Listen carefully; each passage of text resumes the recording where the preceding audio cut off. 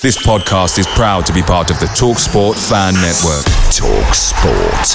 Powered by fans.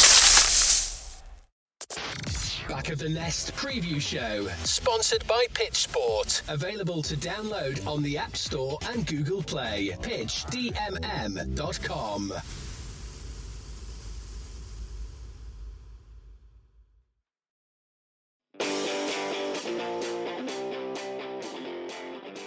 Welcome one and all today. Yes, you guessed it. Yet another Back of the Nest joint match report and preview podcast. Eskif and Albert are here as we talk probably a little less about Spurs and a little more about West Brom. This show is sponsored by Manscaped. Head over to manscaped.com and use BOTN at checkout for 20% off and free shipping.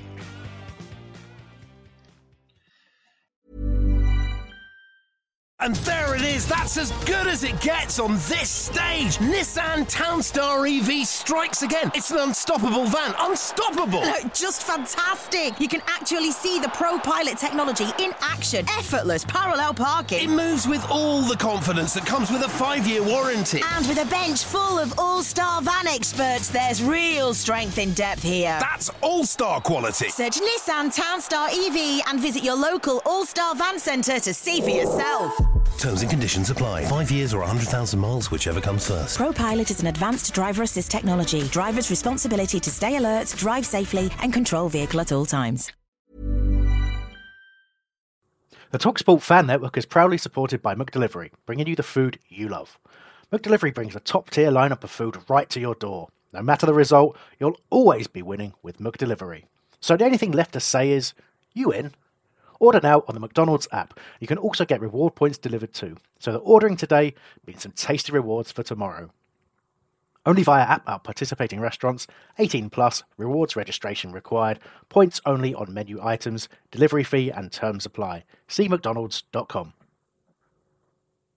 Yes, yet another one. Due to the nature of the 4-1 loss, it would appear that nobody was up for recording a podcast on that one, so it's been left in our capable hands again, should I say. So, Eskif, thank you for joining and having to relive a little bit of that one with us. Yeah, I'm just wondering if Albert actually watched the game this time round. Yeah, what was it? Another Zoom call party, Albert, or did you get some minutes in on this one? Listen, this Sunday night nonsense. It's when you got kids going back to school on the Monday, and you having to dig out things like water bottles and lunch boxes. You ain't got time to sit down and watch a leisurely game of football. Having said that, it was on, and it seemed every time I looked up, Spurs scored another really good goal. Yeah, well, we'll get into that. Let's start with some of this. Damn, I'm thirsty. I want a beer. What about you? You want a beer? I'm gonna leave you three to it, man. Due to busy week at work and working late nights, so into 11:20 last night, Albert, I was working. Believe it or not, I'm still only got Moretti's in the fridge, so it's a Moretti for me. But you two seem to be Mexicaning it up. Pacifico and Dos Equis, is it? That's right. Albert, I don't know what your pronunciation of your beer is like today. Pacifico. Very good. Excellent work. I'm not sure what then says Clara underneath. I don't know if that's Clara or Clara, or if I should be stressing a particular syllable in that. I don't know. I don't speak Spanish. Clara, I would say. Pacifico Clara. Cerveza. Muy bien. Muy bien. I used to date a girl that went to Santa Clara University in the States, so I think it might be Clara. Have you noticed, no matter what we talk about, Terence is like, yeah, I knew a girl where I went out with a girl who... I'm going to try and think of something really obscure. There was the cherry chapstick. You knew someone. That was the same girl when we were talking about yeast before we started recording. So strangely quiet during my mention of the butt plug last week, though. I was thinking just that. Yeah. What, butt plugs with foxtails? Yes. Yeah, I didn't have a story to top that one, I'm afraid. Well, I think that's probably for the best. Yeah, we'll bottom that out another time, mate. Right, so we are Palace, the group of Palace, a group of the Palace groups basically that exist around. I've released a video today with a guy from Mind Charity and a cameo appearance from Julian Speroni. Have either of you two seen this yet? Yeah, it's a good one. So, nice little message from Jules on there, just talking about making sure you're looking after your mental health and stuff like that. I mean, Hesketh extremely important at the moment. Before we came on air, when we was obviously waiting for Albert to turn up 20 minutes late, we were sort of touching a bit on this and how work can sort of run you over a bit. Yeah, that's the thing.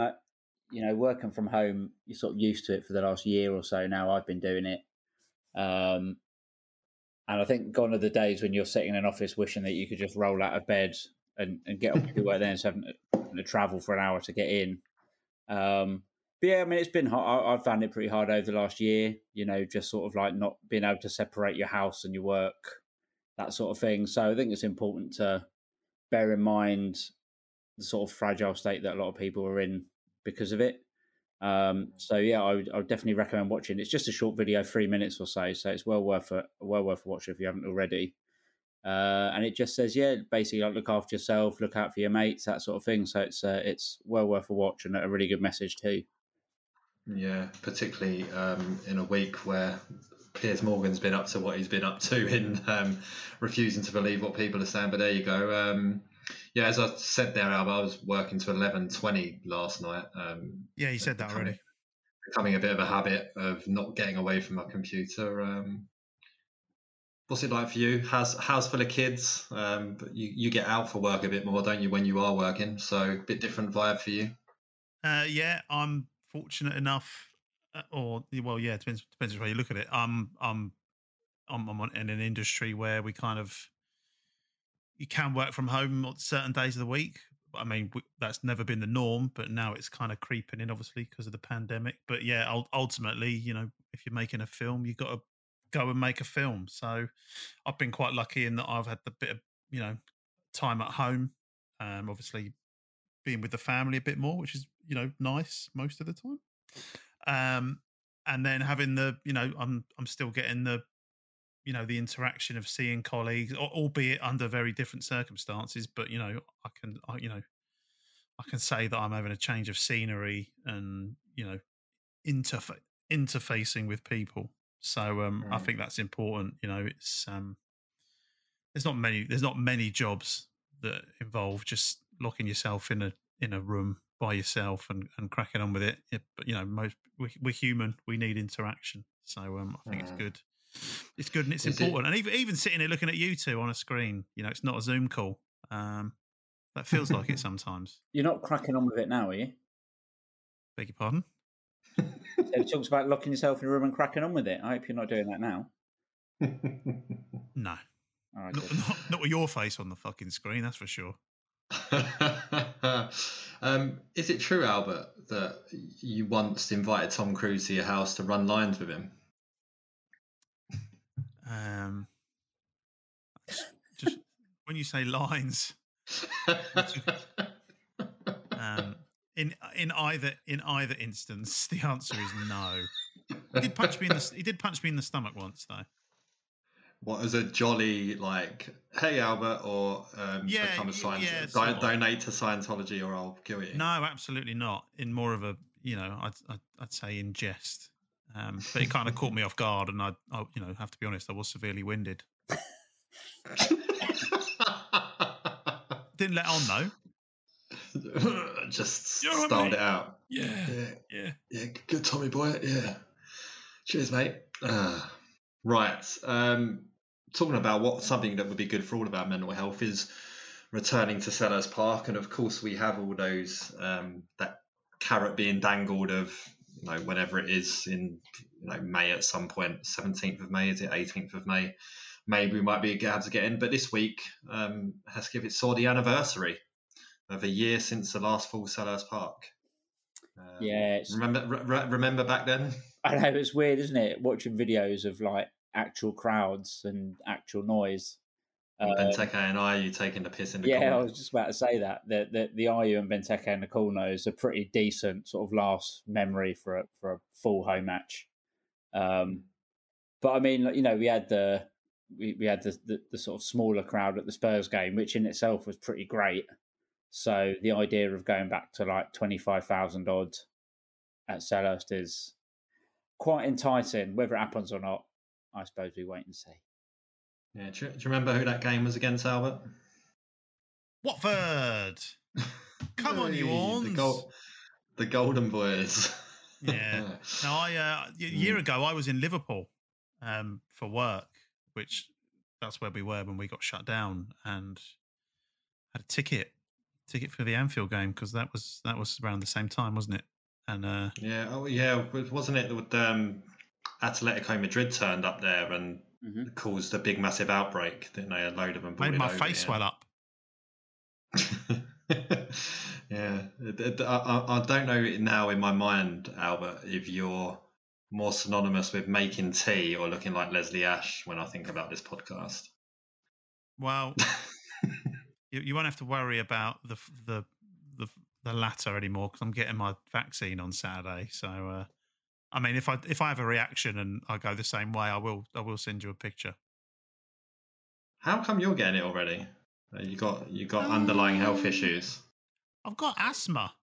Asthma, okay. And I mean, depending who you speak to, some people say, "Oh yeah, that's on the list." And other people are like, "No, that's not on the list." I mean, it's not severe. I mean, I should be saying this. They might fucking cancel it. No, they won't now because once you're assigned that slot, you're assigned it. So you wouldn't, if you didn't get it now, you wouldn't get it basically. So that's it. That's your spot now. Sweet. Well, I've got to say, I'm very much looking forward to it. Yeah, I don't. God, still, I guess you're the same as me, Hesketh, expecting it in May at some point, I imagine. Unfortunately, I'm not quite old enough to hit that top tier, but not quite young enough looking to feel like you shouldn't be having it already. Yeah, exactly. I mean, my beard is now like 70% grey. That should be enough to let me have it. Yeah, mine is certainly getting there. I mean, my hair is just getting longer by the day. I think I'm looking like I could be in a Kings of Leon tribute band or something. But yeah, right underneath my fringe is loads of grey, so I reckon that should be it. But we'll get there. We'll get there eventually. And with the full sale, we've got season tickets have been announced. Albert, what's going on with your 200 quid? I think I've got so much money tied up in the club at the moment. I should get my name on that website, like that shady new geezer. Yeah, so you paid to defer, didn't you? I paid to defer because I've got asthma.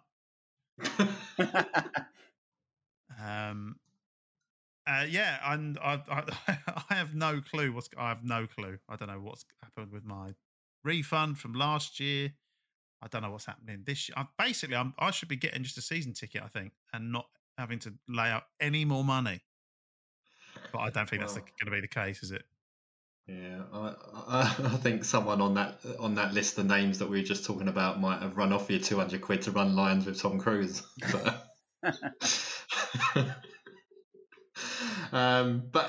Hesketh, shockingly, they've done a good job with something, Palace, haven't they? It's pretty much ticked all the boxes. Yeah, I'm glad that they've learned from the debacle of the last couple of things they've done, where far from being, everyone being happy, no one was happy. So yeah, it's good. I mean, it sort of, other than Albert, apparently, I think pretty much everyone's sort of covered with it. Everyone's likely to be able to renew their season ticket if they want, get it on direct debit without having to pay like 15,000% interest or whatever. And then I'm sure there'll be a few sort of seats dotted about here and there for people who didn't renew, for people who want to jump in and get one. So on paper, it all looks pretty good. We'll wait and see if the computer system actually works when we all try and do it. I mean, getting the refund on the remaining 10 tickets, selecting your option was extremely annoying because you had to do it one ticket at a time instead of being able to group them all together. But outside of that, yeah, at least it seems to have all been done the right thing. I think there's still a couple of outstanding points, like Albert with the people pay to defer, and I just imagine that will end up being like all the other refunds. You just select a refund in whatever way, shape, or form. So have you had refunds already? Yeah, so we've been getting refunds on a 3-game by 3-game basis. I see. And you select. So once the 3 games have gone by, you go into your account and select the 3 games, and you either donate to the academy, donate to the foundation, get a refund, or put it as credit for next season. So yeah, now they've basically done that for the last 10 games, but also assuring us that if we do manage to get in for the last home game of the season, it won't affect your ability to get a ticket. If you're a season ticket holder, you can still then basically buy back your ticket. So yeah, for me personally, the initial £100 from the first season lockdown, I donated to the academy to be a founder academy member. This time around, I've refunded it to credit for next season. Yeah, so well, you know you're going to spend it, so. Well, yeah, I mean, yeah, exactly. It's stuff. You didn't buy a flat 2 minutes from Selhurst Park to not go anymore, I'm assuming. Yeah, true. I mean, like I always say, this buying a house so close to the stadium has nothing to do with me. It was my missus that found this place. It was absolutely nothing to do with me. It's just a happy coincidence. Did you manage to time the naps? You know, getting her down for a nap, and you could just pop out to the match. It was both, preferably. I mean, I had my nap inside the stadium when Roy Balls finally put me to sleep after 10 minutes. Yeah. But yeah, anyway, so looking forward to that, and congratulations to the club on getting it all right. And if you do buy a season ticket, you of course should have a chance to see James Ward-Prowse play against us for Southampton next season, assuming they don't capitulate and go down. I mean, they conceded another 5 tonight on the night of recording, so you never know, I suppose. But he recently made his 300th appearance for Southampton, and he's done a video talking about his most memorable moments in a Southampton shirt. And one of his most memorable moments is getting Zaha sent off. Hesketh, I mean, I would say, can you believe it? But yes, you probably can. Well, says it all, really, doesn't it? One of his favourite moments isn't something that actually happened with him doing something with football. Ended up with them drawing against 10 men. I mean, what a highlight of a career he's had. Yeah. I would say, actually, funnily enough, I watched about 3 or 4 minutes of that Man City game today, and there was a point which it was on screen for about 2 or 3 seconds. He was on the floor because he'd been fouled, which was great, and he put his hand up for Foden to like lift him up. So his hand was outstretched, and he was looking up at Foden, and Foden just walked off. And I was like, you know what? You might have tram lines shaved in the back of your head instead of the side, but I'll allow it now that you've mugged off Ward-Prowse. How old is Foden? Is he too old to know better yet? I don't think he is he? I mean, about having tram lines, not picking James Ward-Prowse up on the floor. Tram lines, in theory, I'm all right with, but his seem to start like 3/4 of the way around his head, which I don't really understand. But to be honest, I mean, he's not bad at football, is he? So I feel like he can do what he wants at this point. What do they call him? The Stockport? I can't remember what they only got a nickname for him. Nobody cares. This ain't a Man City podcast. Albert, you ever had tram lines cut in your hair? No. What's the most daring you've gone with your hair? Well, I think I've told you about the time that me and my brother agreed to go to Selhurst Park dressed as Gabor Kiraly. So I had quite a nifty barnet at the time. So I went to the barbers and got it shaved off. Wasn't nothing, outrageous, but quite drastic for me. Put all the, got the grey tracky bums and the grey top, and drew on a little goatee beard, and then met my brother at the train station, and he just hadn't bothered. Well, a bit of a glimpse into your future with the shaving of the hair, right? But yeah, so I shave some of it. The rest just stays away. Saves wear and tear on the old clippers. Efficient. So. I mean, about the bold as you're gone with your hair is the beard, Hesketh, right? Like, I love all those pictures of you clean shaven from when you were younger. Yeah, I actually used to have hair down to like my elbow. Funnily enough, that's not a lie, but there are no photos of it, so it didn't happen. I did. This is really. You can tell we really don't want to talk about the Spurs game. Someone earlier this week said, so what sort of things do you talk about in your podcast? I was like, well, basically the podcast structure is it's about 45 minutes an episode. We spend 35 minutes trying to not talk about Crystal Palace and then about 10 minutes begrudgingly talking about Crystal Palace. Talking about how shit Crystal Palace were last week. Yeah. So yeah, it's about the synopsis of it. And how shit we're going to be this weekend. Very true. Yeah, don't forget. Well, you never know. We did beat this team 5-1 last time round, so we might have a chance. But, let's speed along. David Omilabu has signed pro terms with the club. He's got 9 goals in 12 games in the under-18s this season. And he joins Fionn Mooney, Jayden Raymond and Teo Adaramola in signing contracts recently. Nice quote from Heskey. I was born and raised in South London, so to know the club is local makes me feel very good. After when we had Joe on from International Clearance podcast, and by now you've probably listened to, or we'll tell you now, but what was his name? The right back who left and went to Germany. It's Mandela Egbo, Manny, as he was known on the podcast, is we made a huge cock up there.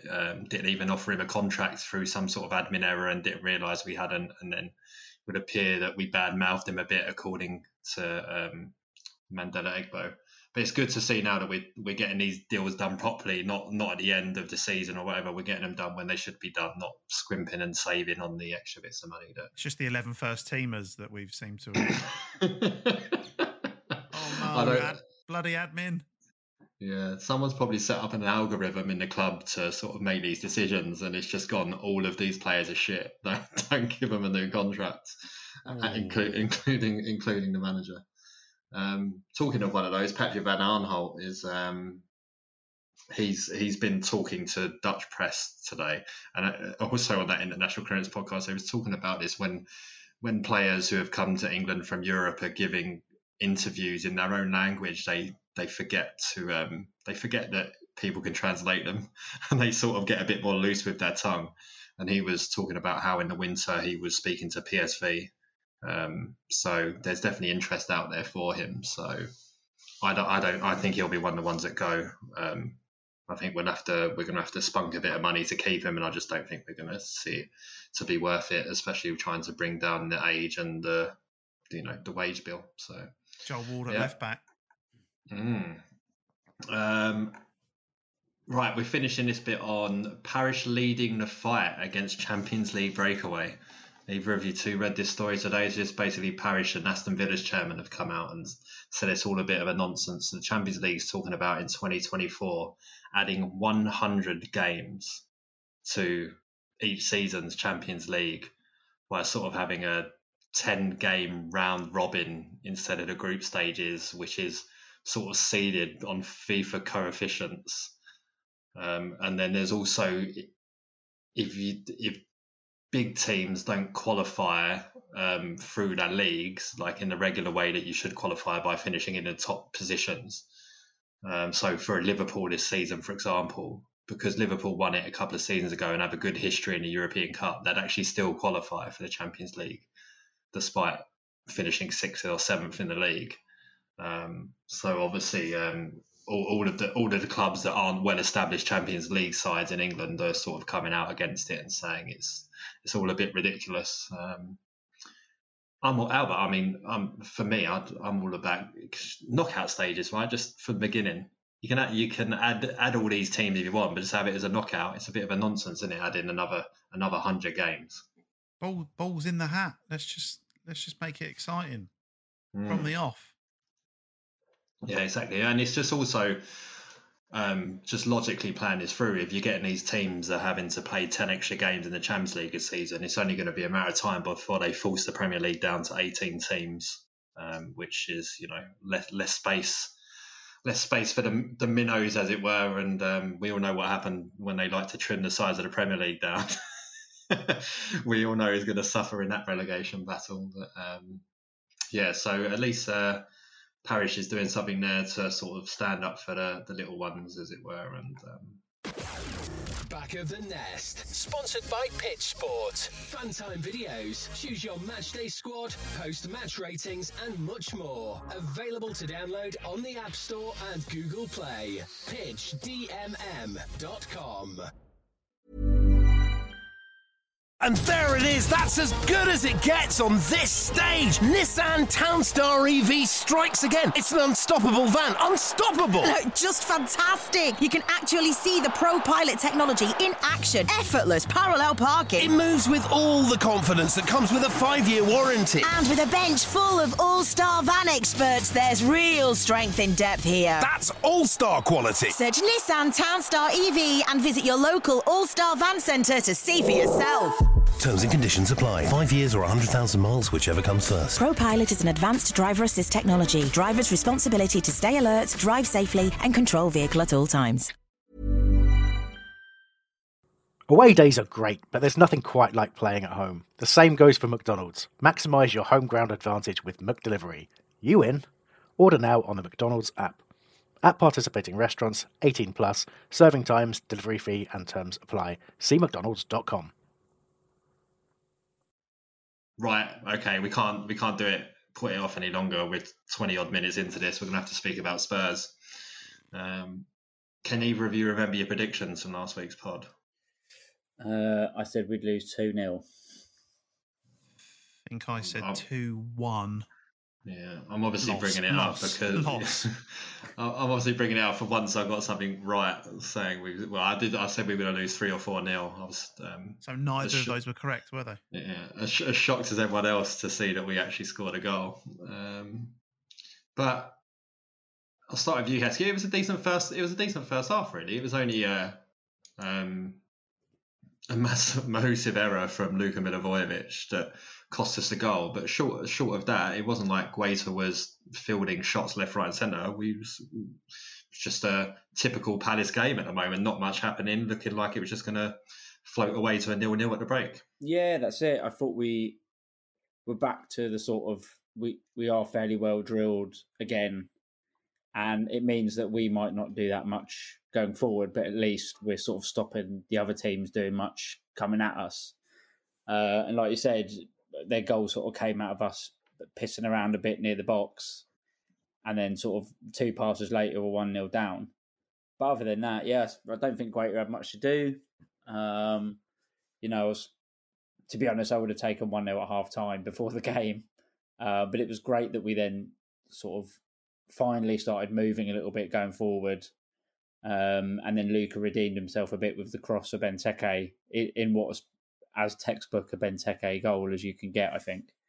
So yeah, I'd say first half was pretty good. Going into half time, actually felt ridiculously. I felt fairly positive that we could sort of maybe grind out a draw or something.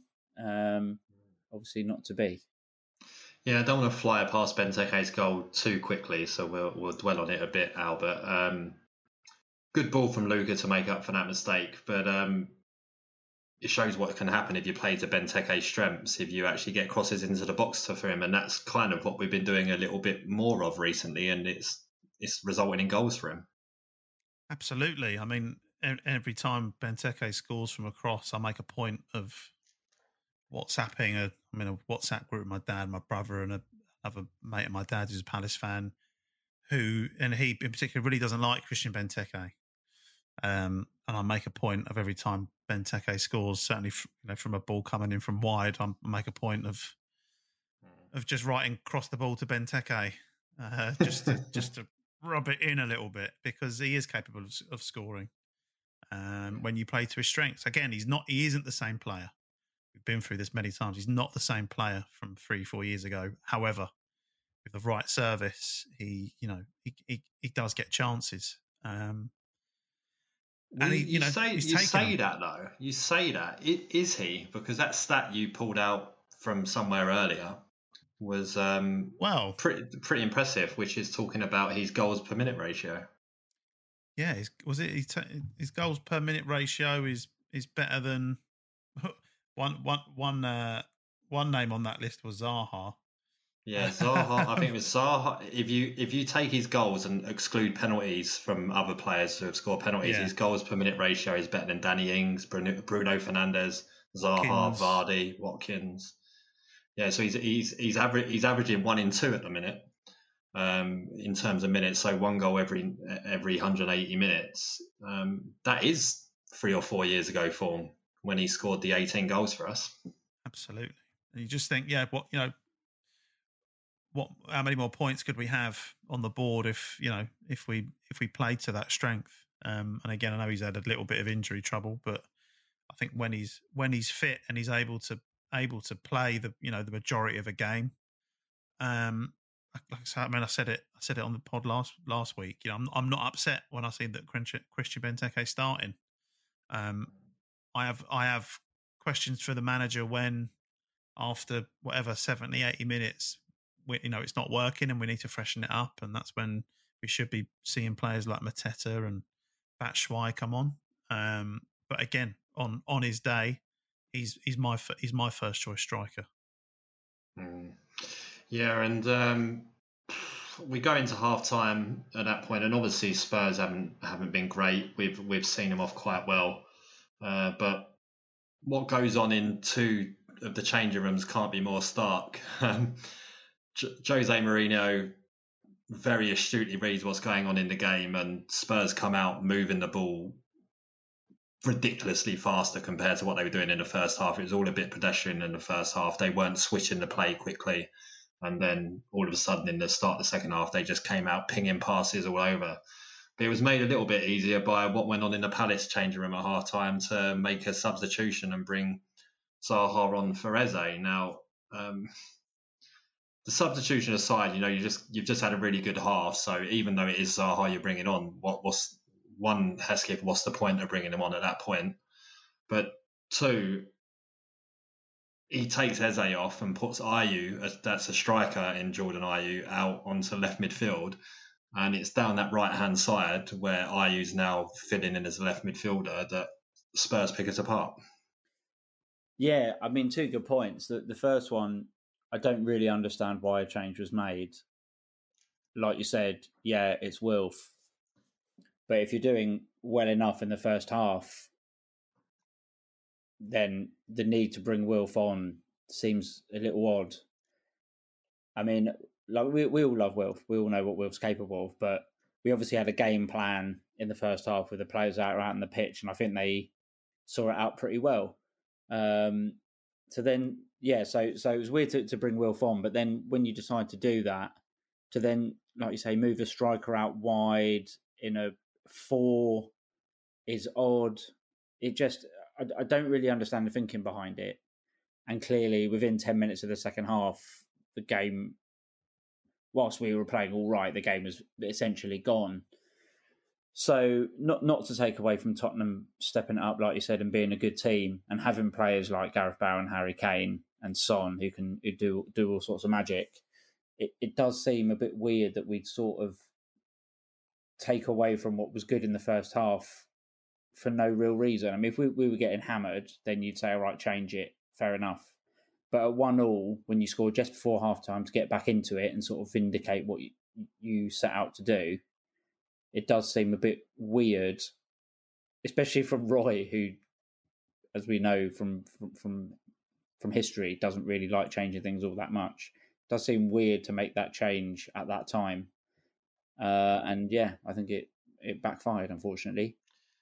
Yeah, I was wondering, did Roy think that he saw something that he could take advantage of by bringing Zaha on? Like he saw a chink in their armour or something? I think what he should have more been thinking about is that he's played a 4-4-2 again against a 4-2-3-1, and they were just overrunning us in the middle of the park. And Lucas Moura was able to press us at will, basically, and that's what got Luka in trouble.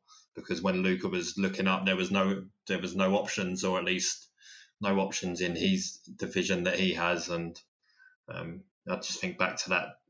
Have you seen the picture of Cahill after the first goal, where he's just sort of like arms out on his tiptoes, like really gesticulating about how ridiculous the error was?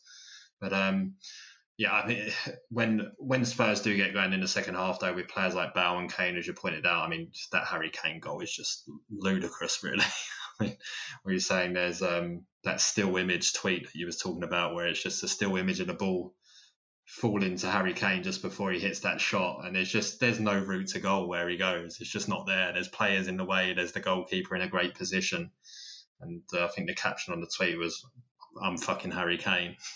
He's just dug it out. What an image. I know he's a heavy breather. But the goal before, the Gareth Bale header is a fantastic team. I mean, now it sounds like we're a Spurs podcast. That's a fantastic goal as well.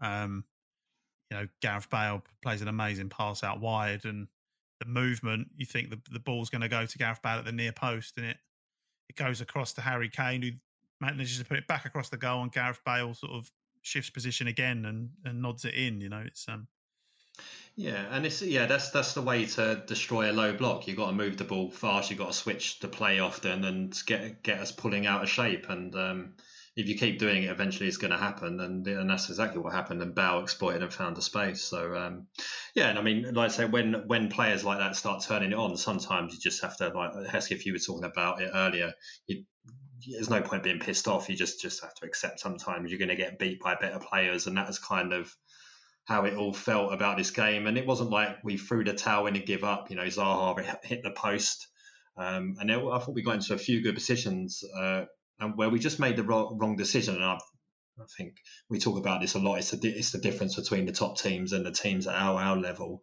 They just make the wrong decisions in the advanced areas of the fields at times. But there was a great bit, Albert, when the camera zoomed in on Wilf, and you could very clearly hear lip reading him saying, or actually hear him, not even lip reading him, saying "pass fucking forwards" while screaming furiously at. I think it might have been Luka who had decided to go back yet again, or maybe it was Gyro. I can't remember, but so say Zaha hit the post, very very unlucky. I mean, not just that the shot hit the post, it didn't come back out and hit Lloris on the back of the head and go in the goal. Somehow it brushed down the side of his face and his chest. But so just sort of one of those nights. I mean, anyone for either of you as a Palace man in a match that is even worth mentioning? It's a tough one to pick out, really, isn't it?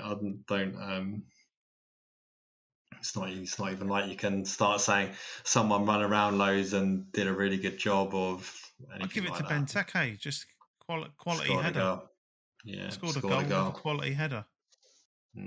Yeah, it was. What did you make, Heskey? It's the first time I've heard Chris Coleman commentate on a Palace game. Is it? Yeah. Well, I'm usually at the games, so so I don't hear the commentators, which is, I do realise, much of a godsend now, and I will be going to more games live. Don't tell the missus once we can get back into stadiums, because I can't deal with commentators. I'm just popping out. Yeah, Sunderland's just down the road, love. I'll be back in 20 minutes. But yeah, I think in this game, I think Benteke won 15 headers, which I think was the most by any player in a game this season, or very close to it. But Chris Coleman, halfway through that game, saying he's got to do more in the air. I think the only thing that I liked from Coleman, I mean, he's all right, but his commentary was a bit insipid. But I think someone asked about a plan B, and he said Roy's plan B is to work harder at plan A, which I thought was pretty funny and pretty spot on. Unfortunately, though, he jumped on the bandwagon, didn't he, of be careful what you wish for, though, in terms of making changes with the manager this summer. And I did point out that, we should be careful what we wish for. We might get you as manager if we get rid of Roy. But that's one of the sort of the cliches or the things that they keep getting trotted out about Palace, like be careful what you wish for. Selhurst is a tough place to go.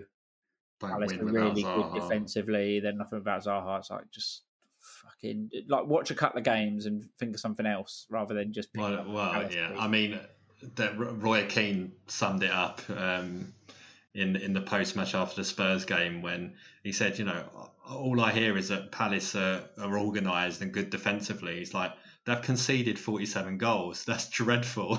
So, and it is right, like that someone's just not like conforming to the cliches there. He's actually looked at it in a cold, hard light of day, and it is dreadful. Yeah, of course, we got the 7 goals conceded in one game against Liverpool, but it doesn't matter. We concede far too many goals, and I mean, it's probably the harsh point to bring it up now, particularly because we've kept more clean sheets of late, and that's true of our opposition this weekend as well, where I think they've conceded, I think it's the second most goals in all top 5 leagues in Europe. But then they've kept 3 clean sheets in their last 4 games. So it's probably a harsh time to start talking about how many goals they've conceded. But yeah, we're not well organised at the back. And maybe Roy can start putting that down to injuries and whatever. But a lot of it comes from us getting overrun in midfield very often. So can't always fall on that excuse of injuries. We've still got good enough depth in our squad to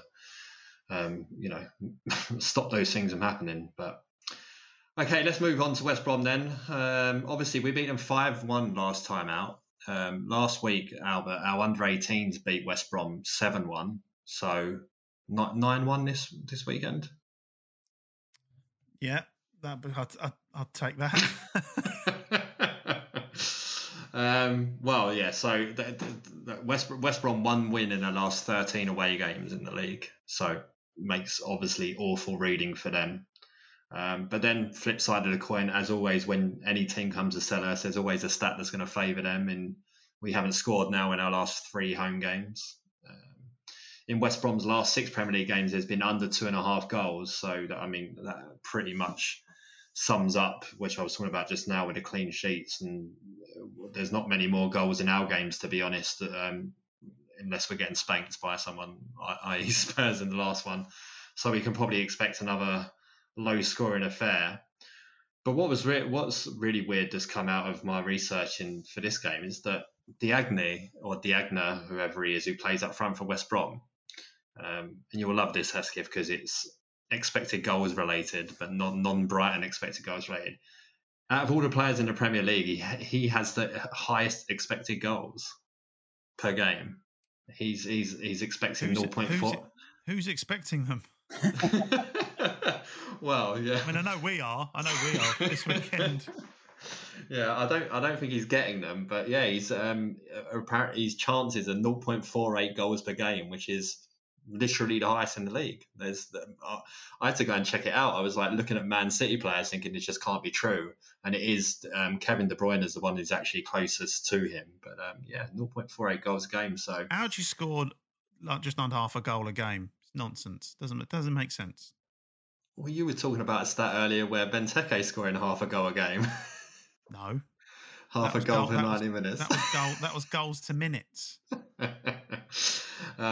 But yeah, I mean, let's be honest though. We don't have to worry about Diagne with his 0.48 goals. What we need to worry about is looks like Robert Snodgrass has played his way into the starting 11 for this weekend, and Hesketh 4 goals against us. He's got well known for diving for a penalty hole, but he scored 4 goals for 3 different clubs. Can either of you name me the clubs that he scored for against us? Hull, West Ham, Leeds. Very good. Look at that. He just rung it off. Bang, bang, bang. It wasn't Sterling. Was it Sterling he signed for Leeds from? Someone like that. Maybe Livingston. I can't remember. Something like that. Definitely. Yeah. I didn't check to see if we'd had a pre-season against them. Maybe he scored in that as well. Don't try and trip me up with a follow-up question just because I've knocked you a bit of trivia out of the park. Yeah, that's all well and good. But who did he sign from?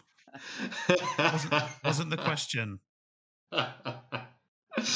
Yeah, well, so yeah, he's just playing in now. He's always a danger to us. And you've not even mentioned the fact that Allardyce is in charge. You know, the ghost of the next past. Literally, the next note on the bullet point I have on here is return to Selhurst for Sam Allardyce. So, do you want to take that away? What's Sam going to do to us?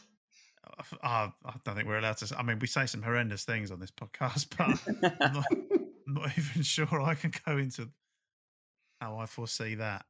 I don't know. I consider this not in terms of we have to because for the maths, but I consider this a must. This is a must-win game for us purely from we actually need to go out and show that we're a team that can play attacking football and we're not scared to do it against teams that are struggling. Again, it's not our status doesn't depend on it, but I think they're having a torrid time. We're underperforming in most of our games. We have to go out there and put them to the sword like we did last time, preferably with against 11 men though. So they can't have that excuse lined up. Yeah, well, look, West Brom have kept 3 clean sheets in their last 4 games, but last week they drew 0-0 with Newcastle in what Allardyce everyone knew was a must win for West Brom. If they'd won that, I think they'd be 5 points now behind Fulham, Brighton, and Newcastle. But instead, they're a bit of a way off. But I think there's still just about enough pressure on this that they still see it as a must-win. They still see that they have a loose chance of survival. I'd be more worried about this game is if they'd written it off and they were playing without any pressure and a lot more freedom. But you bring up a good point there, Albert. Is in recent games like your Fulhams and your Brightons, Hodgson's excuse for sitting deep is that both these teams are banging form, and we're not really. Didn't say it, but was alluding that we're not in form. So there's a reason we played defensively. He can't use this excuse against West Brom. We've got to go out and have them, right? We've got to go out. We've already scored 5 past them this season. We've got to go out there and have a go at them. And if we don't, it's going to really upset the fan base. Yeah, I mean, this is a match. I'm not one ever to say Palace should win this. But this is a match that we should win. I mean, Wilf's back. Benteke's got some goals in the last few games. And like you say, we've beaten them 5-1. So even if their defence has been a bit better of late, they're still second off the bottom. And they're still, I don't think, in particularly good form. So I don't think there's any need for us to be cautious, really. As we were against, like you say, against Brighton and Fulham. Because I think if we get an early goal, we should be all right. And I know that's not me being cocky or anything. Obviously, I'm the most negative person in the world, but I don't see why we shouldn't have a go. Whether that's playing Eze and Wilf, playing Mateta and Benteke up front, I think that's what we should be doing. Just playing on the front foot, because I think we're capable of doing a lot more than we have been. And you might as well do it against a team that's, looking like they're going to go down, because they really have to get a result, don't they? So we should be able to pick them off. Yeah, agreed. Albert, do you see any changes now? Obviously, Eze came off at half time against Spurs, and it kind of feels that Hodgson's been a bit scapegoaty with him at times. So Zaha's obviously going to come back in. So can you see that it will be Eze that drops to the bench and Ayew continues in that wide left position out of the second half at Spurs? Yeah, sadly, I can see that. I do think it should be the other way round myself. But yeah, it was a weird one, the substitution against Spurs. Obviously, like you say, Zaha's our number one player. If someone said, Zaha's on the bench, do you want him to come on? Of course, the answer would be, yeah, of course. But under those circumstances, it was a bit weird. And again, the initial reaction at the time is, it's an injury. But, it was cleared up that wasn't the case, which only makes it a bit more of a head scratcher. So, yeah, I'm fully expecting to see Eze on the bench. I don't want it, but, yeah, I think you've summed it up nicely. Yeah, and he's one of Roy's other golden boys is back in Jeffrey Schlupp. I think he's not the superhuman Wilfried Zaha in terms of recovery rates, and we know that Schlupp has a longer list of injuries behind him, so they might ease him back. So do you think it will be another second half appearance from him, Albert, or do you think he might actually push him for a starting role? I think it's probably too soon for him to start. As much as Roy is probably desperate to scratch that itch and get him on the pitch from the get-go. It seems considering he's one of Roy's favourites, it seems too risky to chuck him back in what could be quite an ugly game. We're playing a Sam Allardyce team. I'm sure they'll be fighting tooth and nail for every ball, and you don't want someone being chucked into that if they're not 100%. And you can say the same for Wilf. Do we want to throw Wilf into that so soon? Say it's a must-win game for me in terms of our intent, but can we afford to lose it? Yeah, we probably can. So I don't think it's worth taking any major risks. Yeah, it's a try. I mean, it's a win that that if we win with safety is pretty much confirmed, isn't it? 3 points. You're basically then saying there's only one relegation position left because we'd just be so far ahead of West Brom at that point. So it is a 6-pointer in that sense, in terms of it eliminates another potential relegation spot, and then with 4 teams below us or 3 teams, whatever it is, below us, you've got to drop a long way then to get relegated, because you haven't got a lot of other teams to have a good form between now and the end of the season, and that doesn't really look like coming from any of those teams below us, with the exception of Fulham. But extremely hard fixture list left for Fulham remaining. But we said that before the Liverpool game then. Actually saying that Anfield's going to be a gimme for everyone into the last game of the season when we go there, no doubt. But, right, let's just do some predictions then. I'll start. I've positive 2-0 Benteke and Zaha to score is mine. Albert, was that exactly the same as yours? Yeah, I was going to go 2-0. So I will go. I'll go 3-1 Palace. And Hesketh is gonna. He was on a 2-0 as well. I can see him. I'm going to go in the middle, 2-1. I think we'll win 2-1. Yeah. So, yeah, I think it will be a bit similar. I'm hoping a bit similar to the Sheffield United game, where we just sort of, we do press onto them a little bit. We have a couple of bits of quality to get some goals, and a bit too good for him at the back to score, even with their highest XG player in the league up front, I think. And even Rod Snodgrass, but he's saying Robert Snodgrass, I think it's been pushing a year since he scored his last Premier League goal. So looking forward to that commentary line when he scores. Yeah. It's his first Premier League goal in 15 months. Great, fantastic. But no. Right, this is actually us for a few weeks now. We've got a bit of a sort of, not mid-season break, because we're way past the mid-season now, but we don't return for 3 weeks now when because I think this international break and the move the Manchester United fixture has left us with a bit of a lull. So it'd be really nice to get a win against West Brom this weekend, guarantee our safety, let the players all have a bit of a rest, and then we'll come back just like we did after first lockdown with all our players on the beach and lose the remaining 10 or 11 games of the season, whatever it is, or 9 games of the season. So, so we'll obviously this weekend listen out for the match report of this game, where Hambo will be running you through that with the crew on Sunday. So well earned break, everyone.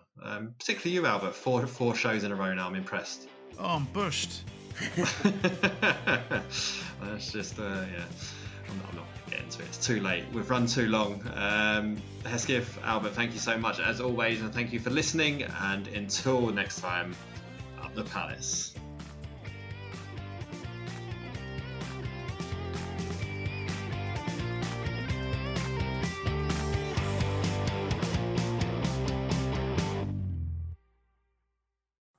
It's the 90th minute. All your mates around. You've got your McNugget share boxes ready to go. Your mate's already got booked for double dipping, and you steal the last nugget, snatching all 3 points. Perfect. Order McDelivery now on the McDonald's app. You in? At participating restaurants, 18 plus, serving times, delivery fee and terms apply. See mcdonalds.com. And there it is, that's as good as it gets on this stage. Nissan Townstar EV strikes again. It's an unstoppable van, unstoppable. Just fantastic. You can actually see the ProPilot technology in action. Effortless parallel parking. It moves with all the confidence that comes with a 5-year warranty. And with a bench full of all-star van experts, there's real strength in depth here. That's all-star quality. Search Nissan Townstar EV and visit your local all-star van centre to see for yourself. Terms and conditions apply. 5 years or 100,000 miles, whichever comes first. ProPilot is an advanced driver assist technology. Driver's responsibility to stay alert, drive safely, and control vehicle at all times. This podcast is proud to be part of the TalkSport Fan Network. TalkSport. Powered by fans.